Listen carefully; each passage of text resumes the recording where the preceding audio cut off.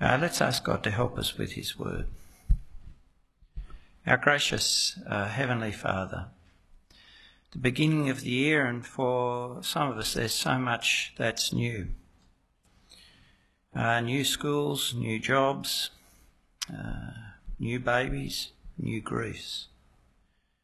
But we pray in a world where we know so much change, that you would help us now to give heed to your unchanging and eternal word, that we would come to know you, the true and living God, through knowing your Son Jesus.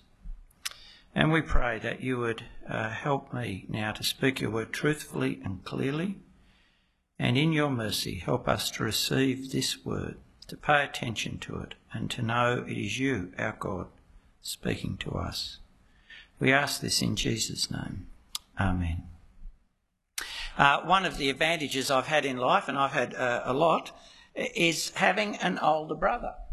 Not a perfect brother, but a very accomplished brother, and one who was happy to acknowledge me as his brother.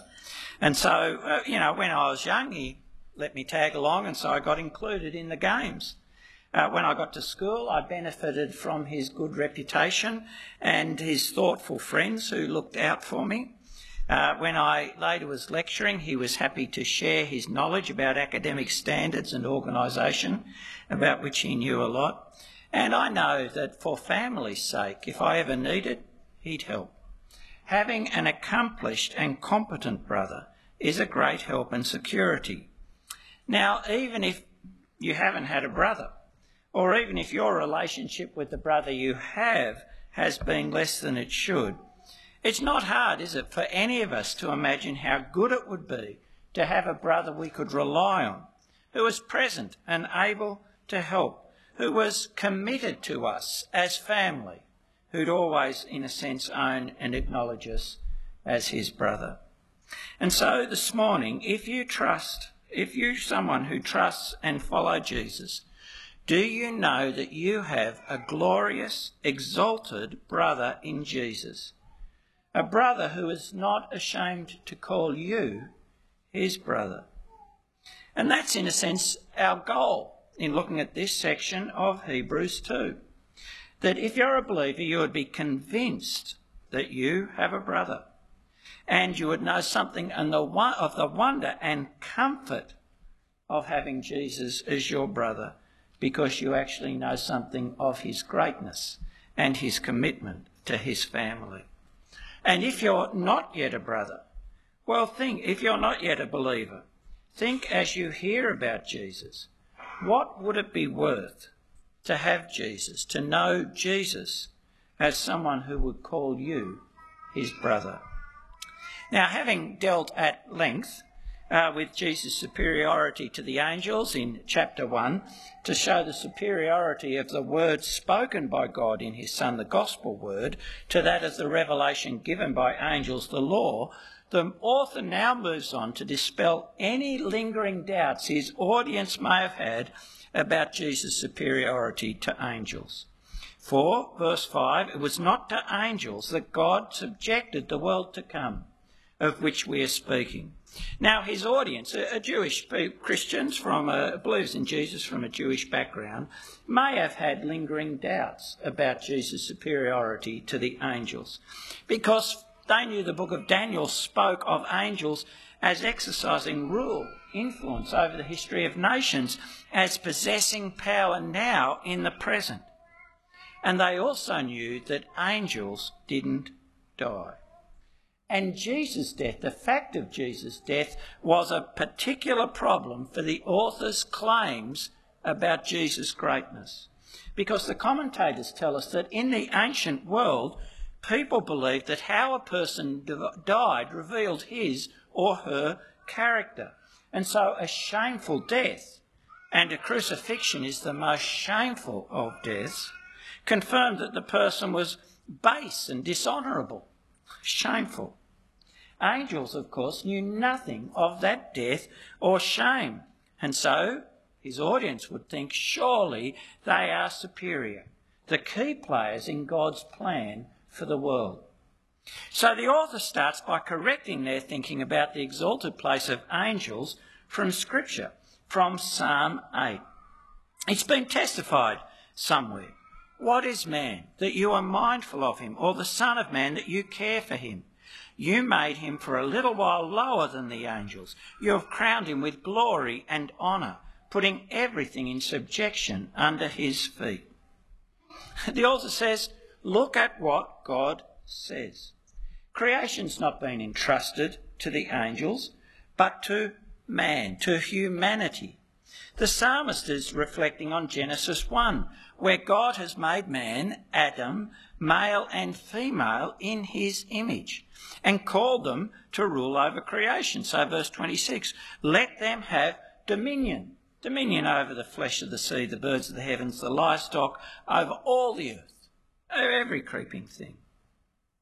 This is, in a sense, something of the wonder of God's revelation about our nature. Yes, humanity is a little lower than the angels, without their power or greatness, lacking their constancy, and yet these frail creatures, us humans, are given the rule of creation.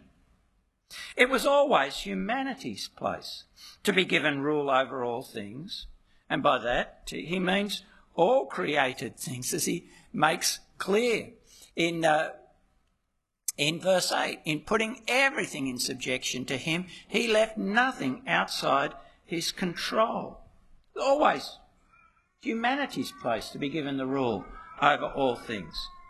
But of course there's a problem that he alludes to. We don't see that. At present, we do not yet see everything in subjection to him.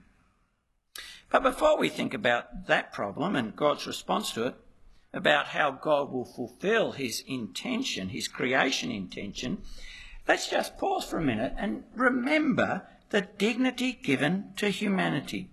You see, we live in a world where human life can be pretty cheap, where, well, in our society, human lives can be disposed of before birth with no particular external consequences. Grief, yes, but no external consequences. In other societies, only some lives matter, those in our group, whether it's the pro-Syrian government group or the right ethnic group or the right caste or even the right gender. Oh, and it can be taught now that human life is just an accident with no real role, no intrinsic dignity.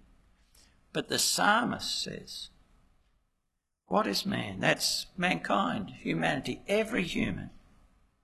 And wonders that God actually thinks and cares about humans, gives them a role in creation, that from creation, every human has been made in the image of God, made for a responsible stewarding of the creation entrusted to us. And so as we go through, pause, is that the way you think of others? All others, made in God's image. Is it the way you think of yourself? Image of God, a little lower than the angels, entrusted with the rule and care of creation. But there is, as I've said, a problem with this meditation on what God intended for humanity in his creating of them. Not all things are in subjection to humanity. In fact, you could say that our interaction with the created world is often demonstrably characterised by chaos and confusion, and that those to whom rule has been entrusted are often subjected to humiliation and indignity, are debased. Because of Adam's sin, a sin in which we all share, because of his disobedience and our disobedience to the word of God, humanity, while still in God's image, has lost its position. The rulers become enslaved to lies and death.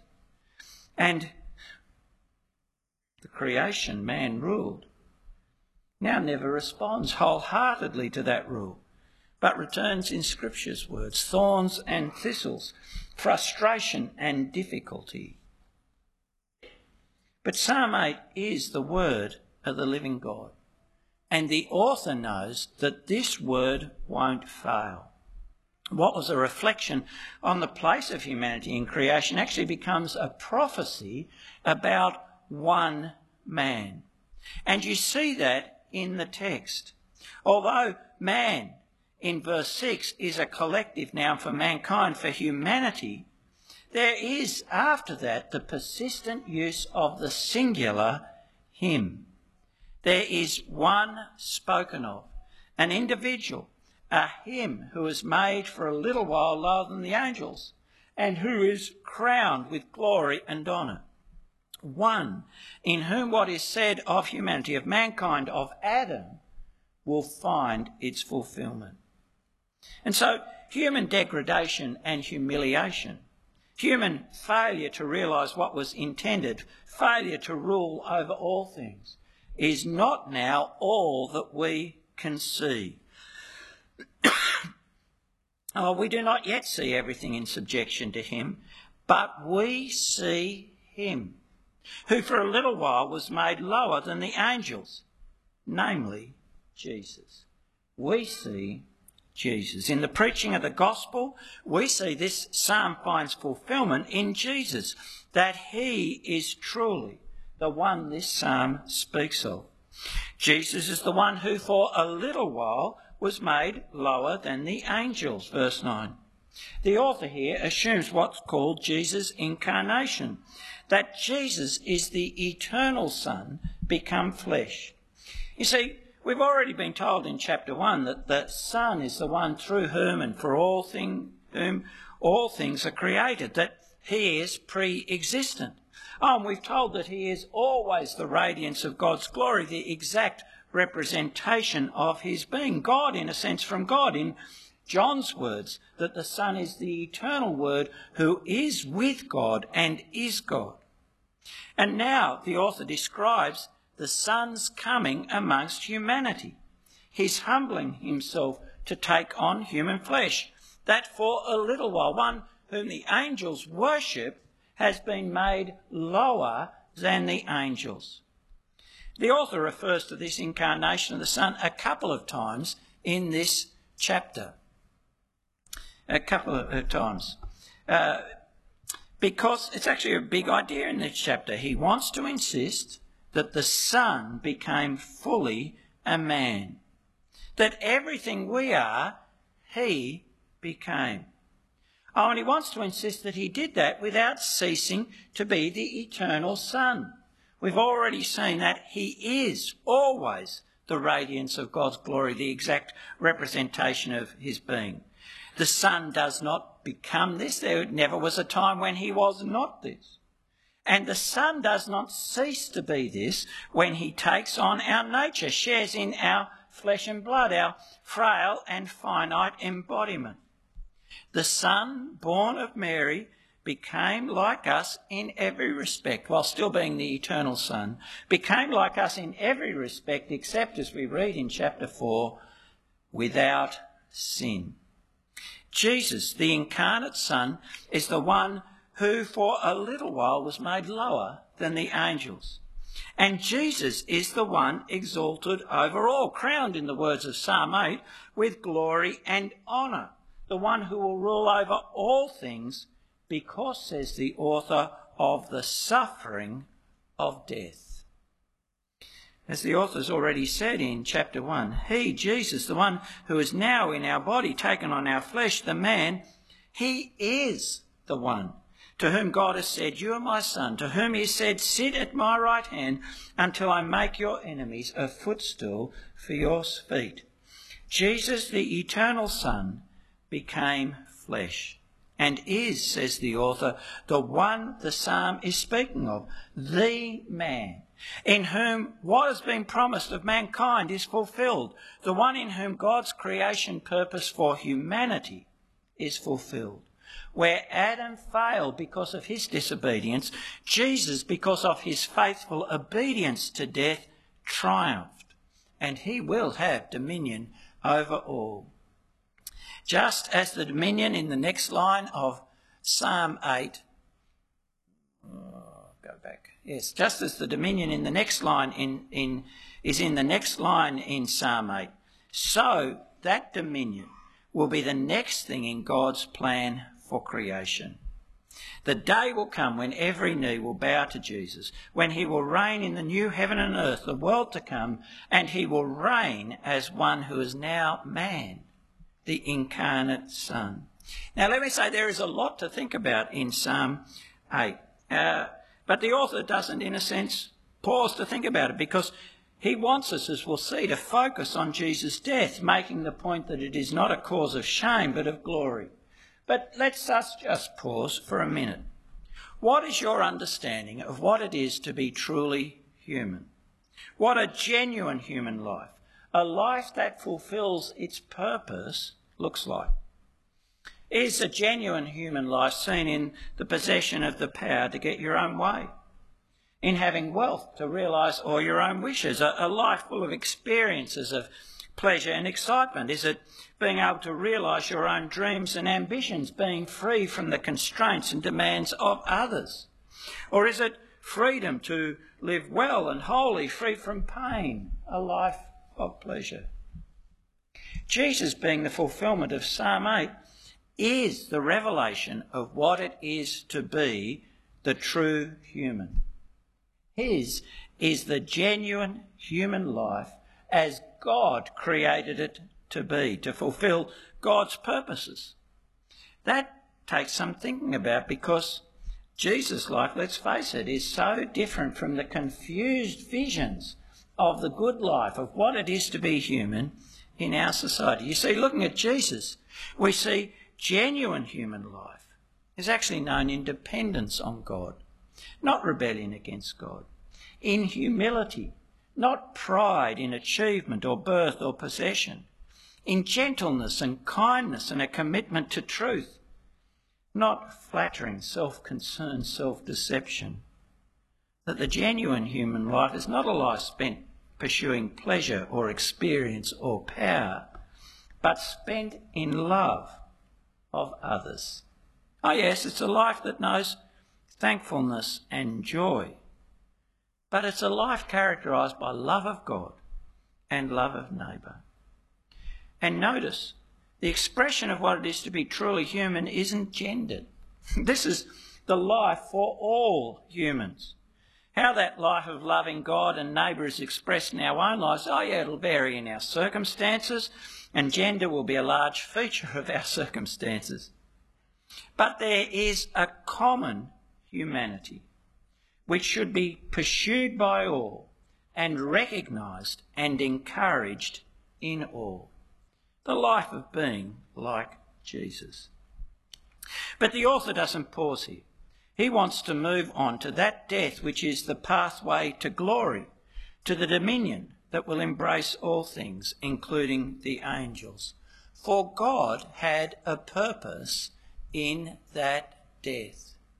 He died so that by the grace of God he might taste death for everyone. Now, when we think of taste, we think of sample, don't we? You know, having a bit of something, putting it back, having a bit of something else, right? But that's not what the author means. Taste here means experience. That Jesus died so that by the grace of God he might experience death for everyone. And notice, this death is for or on behalf of all. There is a kind of universality in the death of Jesus. Oh, all here doesn't mean that Jesus' death is effective for each and every person. Our author is not a universalist in the sense that Jesus' death saves all, whether they believe or not. The next few verses will show that very clearly. Jesus has his brothers, his children, those who are sanctified by faith in him. The message of the whole book of Hebrews is actually about persevering in faith in Jesus, so you're saved.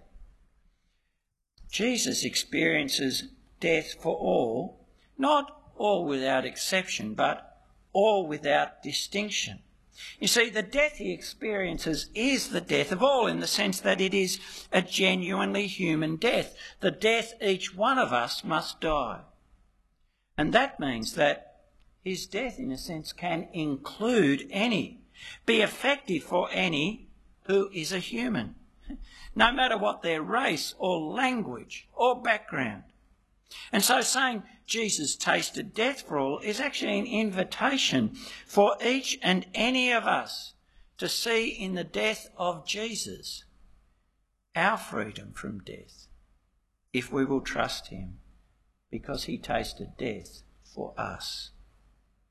And the author's very bold. he insists that this death that was so shameful is God's will. More, that it was right and proper that God makes Jesus the Saviour through this shameful death on the cross. For it was fitting that he, for whom and by whom all things exist, in bringing many sons to glory, should make the founder of their salvation perfect through suffering. God has a goal. It's always been to have a people of his own fit to live in his presence. Now, his people here are called sons. And that was because in that culture, sons are the permanent members of the household. And sons can share in the glory and reign of the Son, Jesus. And so he's addressing a mixed congregation. He is calling everyone, men and women, who believe in Jesus. He's calling them sons, to assure them that they are the people who remain in the household forever. And the destination of sons is glory. That is, living in the Father's presence, being able to experience his love and might. Glory is it's seeing God's face in the new heaven and earth, never knowing death or grief, never being blemished by sin again, secure in God's presence. That is God's goal for his people. But how, when all humanity has been marred and defiled by their sin, their rebellion against or ignoring of God, how can God achieve that goal? Well, the author tells us it's through a man equipped for this task by the suffering of death, by making, he says, the founder of their salvation perfect through suffering. The author's telling us here of Jesus' role and how Jesus has been equipped for that role. And so he says Jesus is the founder or pioneer of salvation. Salvation here is wholeness and peace, it's security and life in God's presence. And he says Jesus is the founder, or another way of thinking about that word is the trailblazer. Jesus sets out the path to salvation by going on ahead so that others can come after him to this destination. Jesus is the founder and completer of salvation, the one who establishes salvation as something that others can come and share in. And Jesus is equipped, he says, to be the founder of salvation by the suffering mentioned in verse 9, the suffering of death. Jesus, he said, is made perfect through suffering. Now, perfect or perfection is actually a key idea in Hebrews, and it'll be used again in reference to Jesus and believers later in the book.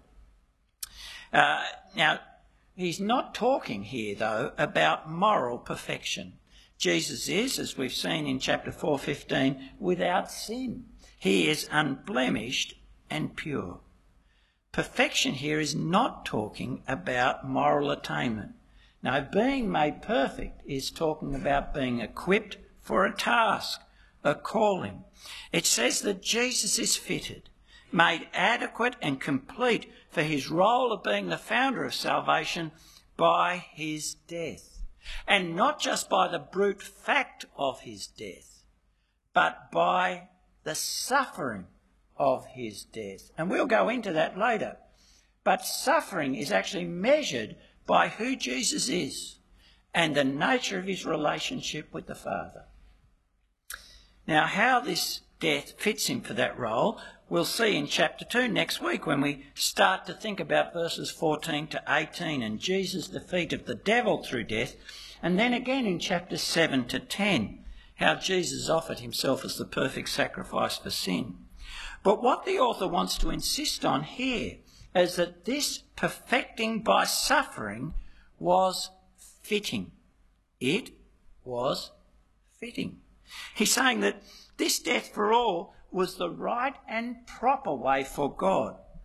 God, the Creator, the Sovereign, the beginning and end of all things, the one for whom and by whom all things exist, the one who can do all things. He's saying this death is the right and proper way for God to achieve his purpose of bringing many sons to glory. And so he's saying to the audience that saw this death as dreadfully shameful, he's saying this death was not plan B.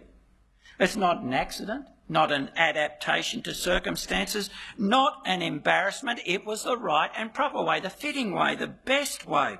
And so Jesus' death is not an argument against Jesus' greatness, but a demonstration of his greatness, of his perfect suitability to save God's people, to be the one, the only one, to whom dominion over all is given, and whom any human can find there, in a sense, creation, destiny.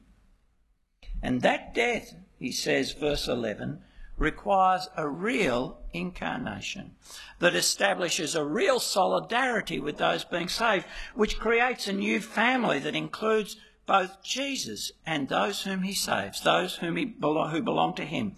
For it says, he who sanctifies and those who are sanctified all have one source. That's why he is not ashamed to call them brothers, saying, I will tell of your name to my brothers. You see, there is a distinction between Jesus and those saved by him. The author, again introducing here a big idea of Hebrews, says Jesus is the one who sanctifies, and believers, those saved by him, are those who are sanctified by him. Now, to sanctify is to cleanse from all impurity and fault in God's sight. It's to make holy. It's to be made fit for the presence of the holy God. And so to be sanctified is just that, to have been made holy, fitted to live with God. And to be sanctified is the main way the book of Hebrews speaks of what it means for the individual believer to be saved. In Hebrews, it's inclusive of all Christ does for us, forgiving us, accepting us, giving us access to God, setting believers apart for the service of God. That all comes under being sanctified. And being sanctified in Hebrews is the climax of Jesus' sacrificial death, as we'll see in chapters 9 and 10. We've been sanctified, believers, through the offering of the body of Jesus Christ once for all. Oh, Jesus suffered outside the gate in order to sanctify his people through his own blood. But the point here is what is held in common between the one who sanctifies and those being sanctified. The ESV says they all have one origin. In Greek, it's literally, they are all of one. It's saying Jesus has the same human nature which every one of us has without sin. He's saying the Son really has become one of us in his birth of the Virgin, and that he must be one with us to die that human death. He must be one with us to save by his death. And that has this wonderful consequence. Because he shares our nature, our flesh and blood, and because he has sanctified us, he is not ashamed to call those he saves, those he sanctifies, brothers. He is not ashamed to call them brothers. Now think for a moment of the wonder of that. I mean, let's face it, sometimes our brothers are embarrassed, ashamed of the little brother who tags along and who just can't keep up. You know, the little brother who insists on playing and then drops the footy, who says they've got to come and then whinges because everyone else is going too fast. The little brother who you let, in a sense, play with your stuff and then sits on your model Lancaster bomber that took you hours to... I was a good little brother, right, that took you hours to build, right? We get embarrassed with just a few years of difference in ability, don't we, between us and our little brothers. Sometimes, you know, when a family member lifts himself above the squalid circumstances of their birth family and rises to fame and prominence, they don't even want to know their family. But not Jesus. He says he is not ashamed to call believers brothers. Think of that. Think of the gap between Jesus and ourselves. He upholds the universe with the word of his power, and we, as King Canute has famously shown us, can't even turn back the tide. The angels worship him. We can't even imagine the greatness of an angel. He endures forever, and we're like the grass of the field, here today, gone tomorrow. It's actually hard to think of a suitable comparison that will bring home to us the vastness of the difference between Jesus' power, his wisdom, his riches, his life, and our weakness and folly, poverty and mortality. And that's not the only differences, are they? I mean, Jesus is holy, pure, good, loving, truthful, and even when we are his, we still battle with pettiness and selfishness, dishonesty, defiling lust, covetousness, anger. In fact, we know that there's much in ourselves of which we would be ashamed. Yet he says he is not ashamed of us, to call us brother, when sometimes even our own earthly family is ashamed to know us. Yet, that's the truth. If we're believers, sanctified by faith in Jesus, it doesn't matter. It doesn't matter if our circumstances are humble. It doesn't matter if our ability is small and everyone else will overlook us.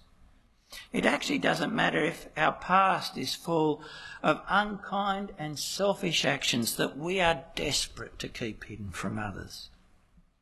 Jesus says, if we are believers, he is not ashamed to call us brothers, to own us as members of his family, those who can rely on his commitment to us, be assured of his welcome into the family home, who will know his help.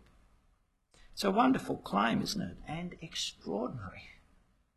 That the one crowned with glory and honour would not be ashamed to own each believer as his brother. So extraordinary that the author proves it from God's word. He quotes Psalm 22 and Isaiah 8 as the scripture has been authored by God. He quotes these as what Jesus himself has said.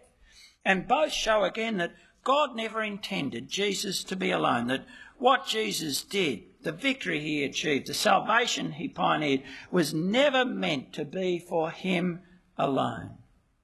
And so the first quote from Psalm 22, the vindicated Messiah, the one who had suffered abandonment, now, in being vindicated by God, declares God's people to be his brothers. The second quote's from Isaiah 8, 17 to 18. Again, Isaiah 8 is seen as being spoken by Jesus himself. In this case, Isaiah is a type of Jesus in putting his hope wholly in God in the face of the unbelief of Israel and the hostility of the nations. And just as Isaiah put his trust in him, and just as Isaiah brought with him his family in his trust in God and his testimony to the truth of God, so Jesus, trusting God and going to the cross trusting God, will have his family, his children, who, like him, put their faith in God by putting their faith in God's Son. God always intended that Jesus' work would not be for himself alone, but that he would bring many sons to glory, that Jesus would have a family of those saved by him, those given to him by the Father, his children, his brothers, whose human nature he shares and continues to share, of whom he proclaims he is not ashamed. And because the Son remains one of us, he is now always Jesus, the God-man. This is a forever family. Jesus is not ashamed to call us brothers forever, not ashamed to have us in his home. You know, this section of Hebrews 2 is a very rich passage, showing us Jesus as the true man, the one in whom God's purpose for humanity from creation is realised, the one who has a dominion over everything without exception. And many ideas are introduced by the author that he's going to return to as Hebrews goes on. You know, Jesus, the founder of our faith, Jesus, the one perfected through the suffering, Jesus, the suffering of death, Jesus, the one who sanctifies. But if you're a believer, take just this one thing away, if you are only going to take one thing. Remember this. Jesus, the one crowned with glory and honour, the Son of the Father, whom the angels worship, is not ashamed to call you brother. Hear him say that and wonder at it. Hear him say that so that you will actually draw near to Jesus and not be kept away by your own shame at failing him. He calls you brother. Hear him say that so that you'll be confident in him, confident that actually he will receive you and always be there to help you. Hear him say that so that you will know his is an enduring commitment to you, believer, a family commitment that won't change. I hear Jesus say that he's not ashamed to call you brother, so that you will be confident that as his family, you will share in the greatness that he's achieved. You will share in his rule of the new heaven and earth. Be that confident so that you will persevere, even if it means losing all things for him now, because he is not ashamed to call you brother. Hear him say that. Oh yes, and hear him say that so that you value your brothers and sisters, those sitting with you here, as the brothers of the great King, and don't despise them or turn away from them and be embarrassed about associating with any of them. That's right, isn't it? Jesus is the one who calls people to himself. These are the people God gives him, the family God gives him. It's his choice, and he might have chosen people you mightn't have chosen. The socially awkward, the person with the difficult kids, the person from that different cultural or class background, the poor or the smelly. But think about it. If there was someone you really respected and admired, you'd be pleased to know their brother, and you would be determined to treat them well for the sake of the one you admire. Well, Jesus is not ashamed to call the believers you're sitting amongst here today his brothers, just as he's not ashamed to call you brother. So you should be determined to treat them well for his sake. And think also this: if your brother won an Olympic gold medal, or a VC, or a Nobel Prize, you'd be pleased for others to know that, wouldn't you? Well, your brother, if you're a believer, has won glory and honour and rule over all by tasting death for all. Surely you want others to know that, wouldn't you? Know that about your brother, especially where they could find that he'd actually tasted death for them as well, that he died their death, especially where they'd find that they could join Jesus' forever family as well by trusting him. Where Jesus says he's not ashamed to call you brother, why would you ever be ashamed of him? For it was fitting that he, for whom and by whom all things exist, in bringing many sons to glory, should make the founder of their salvation perfect through suffering. For he who sanctifies and those who sanctified all have one origin. That is why he is not ashamed to call them brothers. Trusting Jesus, if you're a believer, will you walk out from here feeling that? Not ashamed. Jesus calls you his brother. And if you are not yet a believer, well, surely you would want to be included in the family of the one who has died for you and the one who now is crowned with glory and honour, the one who will have dominion over you and who, if you will turn and trust him, will include you in his family forever. Let's pray. Our gracious Heavenly Father,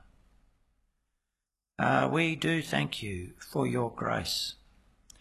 We could never deserve to be included in your family, never deserve to have Jesus call us brother. But because of the wonder of your generous kindness and love, and because of the effectiveness of that death through which Jesus has been perfected as our Saviour, we thank you that we can know this to be true, that Jesus calls us brother, and that as he lives forever, he will always own us as his brother, those who are welcome in his presence, those who can share his home. We give you thanks and praise. Amen.